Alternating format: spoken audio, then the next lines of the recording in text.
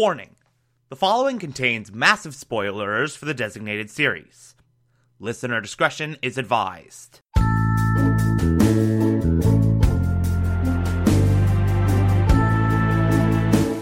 You're listening to the Television Archive, a show where we, the television-loving hordes of the internet, take a deep dive into what used to be in our beloved medium. My name is Thomas Michael Clark, and this is The Good Place.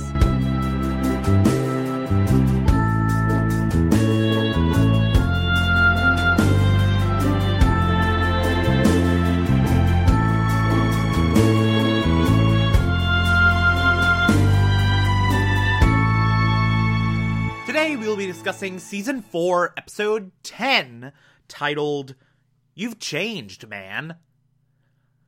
Alright, here we are. This is the moment.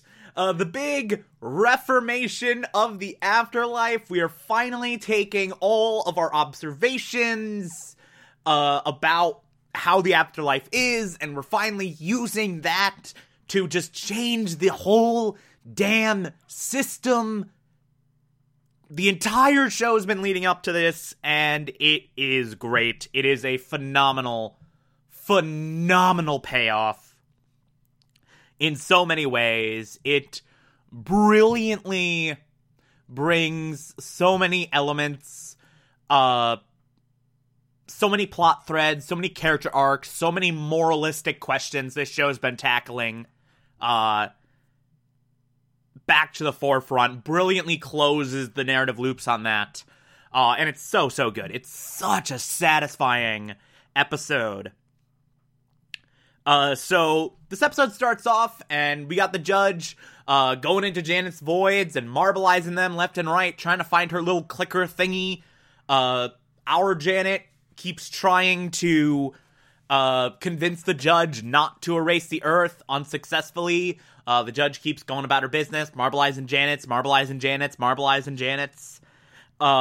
So while this is happening, we have the humans and Michael trying to figure out a new way the afterlife can work, under the guidance of a very different Chidi. This ultimate 800 plus versions of himself all in one body Chidi, where he just remembers everything. And he's a lot more confident now, he's a lot more self-assured, a lot more decisive, a lot happier, a lot more into roller skating for some reason, a lot hornier. Like, almost instantly, Chidi is just like, hey, Eleanor, I love you. You want to get out of here? And Eleanor's into it. Like, Eleanor is very, very into it. But yeah, there's that. We have this new, confident, vastly improved Chidi. And he's now using his philosophical knowledge to help sort of address the issues with the afterlife. So immediately, we make the observation that the big problem with the afterlife is the cruelty of the punishment does not match the shortcomings of people on Earth. Unless you live an exemplary life, like million-point life, you immediately just get damned to hell for all eternity. You immediately get tortured for your entire existence, for the entirety of the universe, and you have no recourse. You have no way to challenge that. It's just final. And so there needs to be a middle ground. And we actually come up with the, hey, Eleanor's been saying this entire time, there should be a medium place, there should be a medium place, there should be a medium place. Let's create that medium place. Let's build an entire third option in the style of Mindy St. Clair's house. If you have negative points, go to hell. If you have million plus points, go up to the good place. But if you're in that middle ground, 0 to 1 million, like, just stay in that medium place. Have their own Mindy St. Clair's houses. So, And this solution is not great, it's not perfect, but it's the best thing they have. So they go to the Good Place people, and they're like, yeah, we love any plan you come up with. And then we go to Sean, and Sean's like, this is actually a completely reasonable proposal that makes perfect sense. Nah. No, I don't. I'm not gonna let you win. I'd rather see all of Earth erased from existence than see you win. I'd rather see all of Earth erased from existence than see you succeed. I'm gonna burn everything down so I can watch you fail. So Sean's gone full libertarian. Everything's not perfect. Burn it down immediately. That's where Sean's gone. And the judge will not even hear Michael's proposal, will not even hear the idea of a reformed afterlife unless Sean also signs off on it. So they need to convince Sean, but they can't. So then they're like, okay, this plan's a bust. Sean's not going for it. Let's do a new plan. Let's create the perfect plan. Screw this medium place thing. Screw this middle ground. Let's just completely revise everything. Let's completely shake up the foundation, because why the hell not? Who even cares at this point? We got 10 minutes about, we might as well just shoot for the fences. Miss 100% of the shots you don't take. So, they do that. They come up with this plan, and then, right as we're down to the last Janet, we're down to just our Janet. Our Janet's the only Janet left standing. And so the judge goes into her, and they manage to trick her into entering into a little room in Janet's void where they have a blackboard set up, and they're talking to her, and they can present their case. So they have the judge cornered. I love how they're able to convince the judge to hear their case by conjuring Timothy Olyphant. And Timothy Olyphant's just there. Janet makes a Timothy Olyphant. And he can just go around and is like, hey, judge, I think you should hear these guys out. And the judge is so horny for Timothy Olyphant, she's just like, okay, I'll stay. And then she also brings in Sean, who also hears this presentation. So, here is a revised version of the afterlife. So, the big problem with the afterlife is not just the cruelty, but also that it is final. There is no opportunity for anyone at all, to get better, to improve. There are no second chances. This plan will fix that.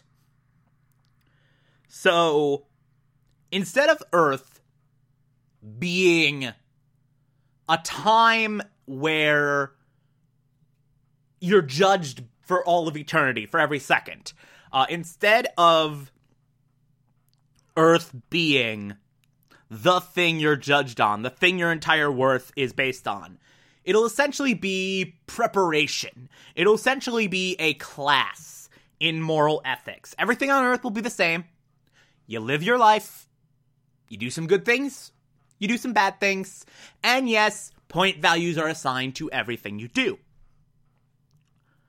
But rather than that being the ultimate measure of someone's worth, it is instead used as a baseline for the test that occurs when you die, when you get to the afterlife.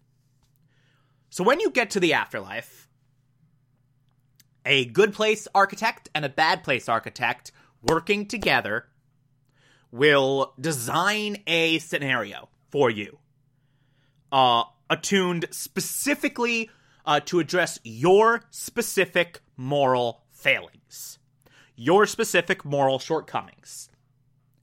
Maybe it'll be you're in the afterlife and you're told you're in the good place, but you know you don't belong.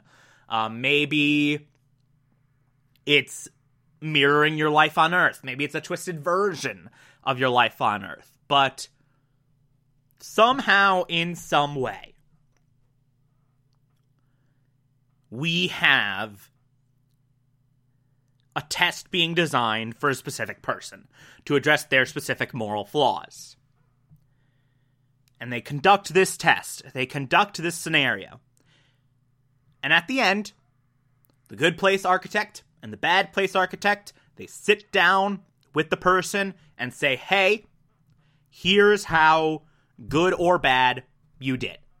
Here's everything you did right. Here's everything you did wrong. And then you get rebooted with a vague memory of the evaluation, a vague memory of being told what you did right and wrong, with a vague memory of what you should be doing moralistically. And you get rebooted again and again and again and again and again, and eventually, the idea is eventually you will be able to get good enough. You will be able to be good enough to say, hey, you've improved immensely, you've done perfectly well, you are ready to be in the good place. You have become the best version of yourself, and you can go on to heaven. You can go on to paradise. We have nothing left to teach you moralistically.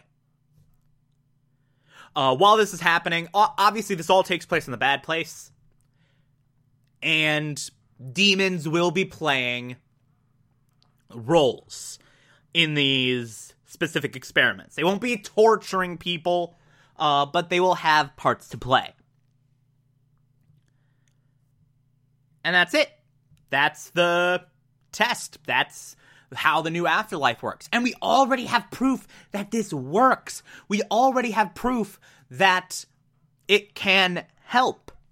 We have Chidi, who just had 800 different versions of himself slammed into one body, and he is so much better for it. He is so much better than any of those previous Chidis, than any of those previous iterations.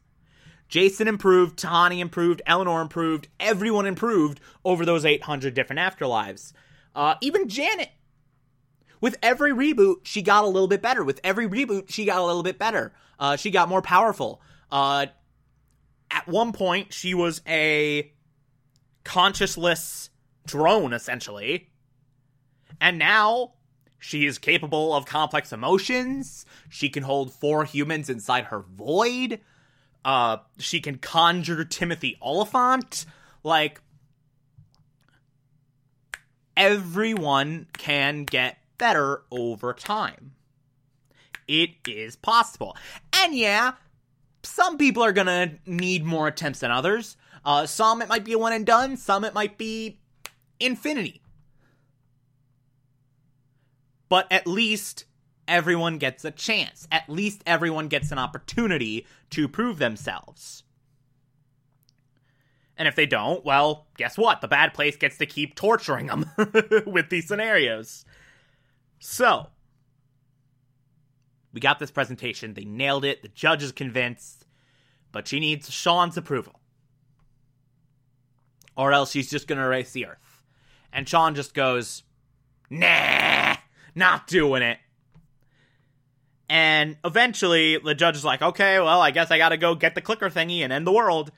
And then Michael's like, okay, wait a minute. I think I know what's happening here.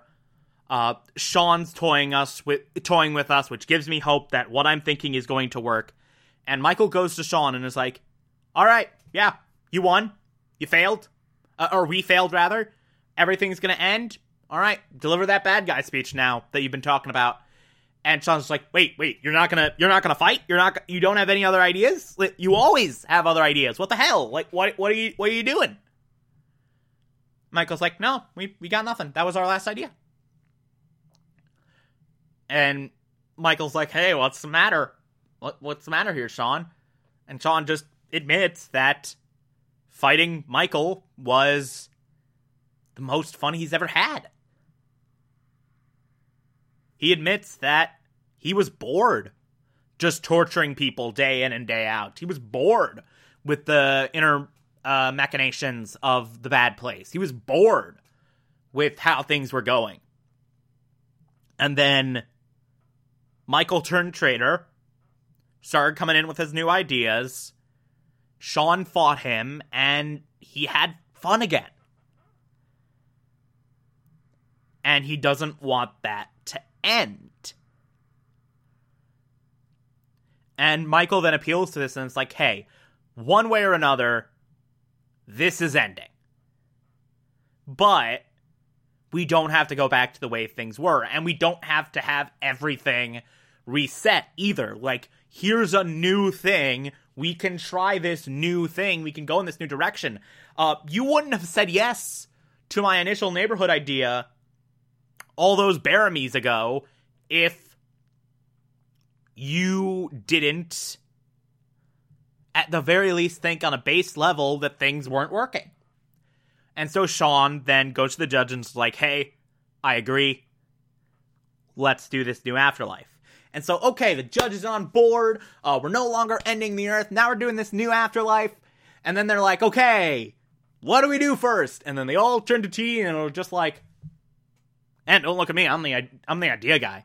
And so Chidi's done his part. Now it's everyone else's problem. And that's where the episode ends. So, yeah. We got a new afterlife. We have everything sort of figured out. And now, we got 3 episodes left. We got 3 episodes to sort of navigate this new existence that has been carved out for everything. Which, it's interesting. So, the last 3 episodes of this show, the weird thing about it is, I feel like from this point on, every single passing episode, if they wanted to, could have been the finale. I feel like that's very much the case with a lot of this. But they do keep going, and there's a next episode, and a next episode, and a next episode. There's very much a Return of the King type quality with this season, where they have, like, 50 bajillion endings, but every single ending, every single quote-unquote finale, sort of adds something new. And I think, I wouldn't cut out any of these last 3 episodes. I think these last 3 episodes are great, but it's just like, it's strange. Every single episode of this back third of the season could have been the finale if they wanted it to be. Just like the last 17 scenes of Return of the King all could have been the end if they wanted it to be. But they kept going, and each passing scene, each passing ending, did kind of add to the story a bit. Man, now I want to watch Return of the King again. That was a great movie. Anyway, I digress. 3 episodes left. It's a whole thing. We'll get into it. It's great. Anyway, if you like this, favorite the podcast, anchor.fm/TV archives, so you can be here every single Monday through Friday as I go through every single episode of this and other shows. And you can find it on pretty much whatever podcast app you prefer. Feel free to call in as well. It's simple as just to push a button on the Anchor app. I'll play those on the show from time to time if you feel so inclined to send those in. Follow me on Twitter, Instagram, and Letterboxd, TomTom4468. And support the show, patreon.com/Thomas Clark, pledge just $1 a month. I appreciate everything I get through there. Or, if that's not work for you, you can also support the show directly via Anchor. I appreciate that as well. Tomorrow we'll be discussing Season 4, Episode 11. Talk to you then.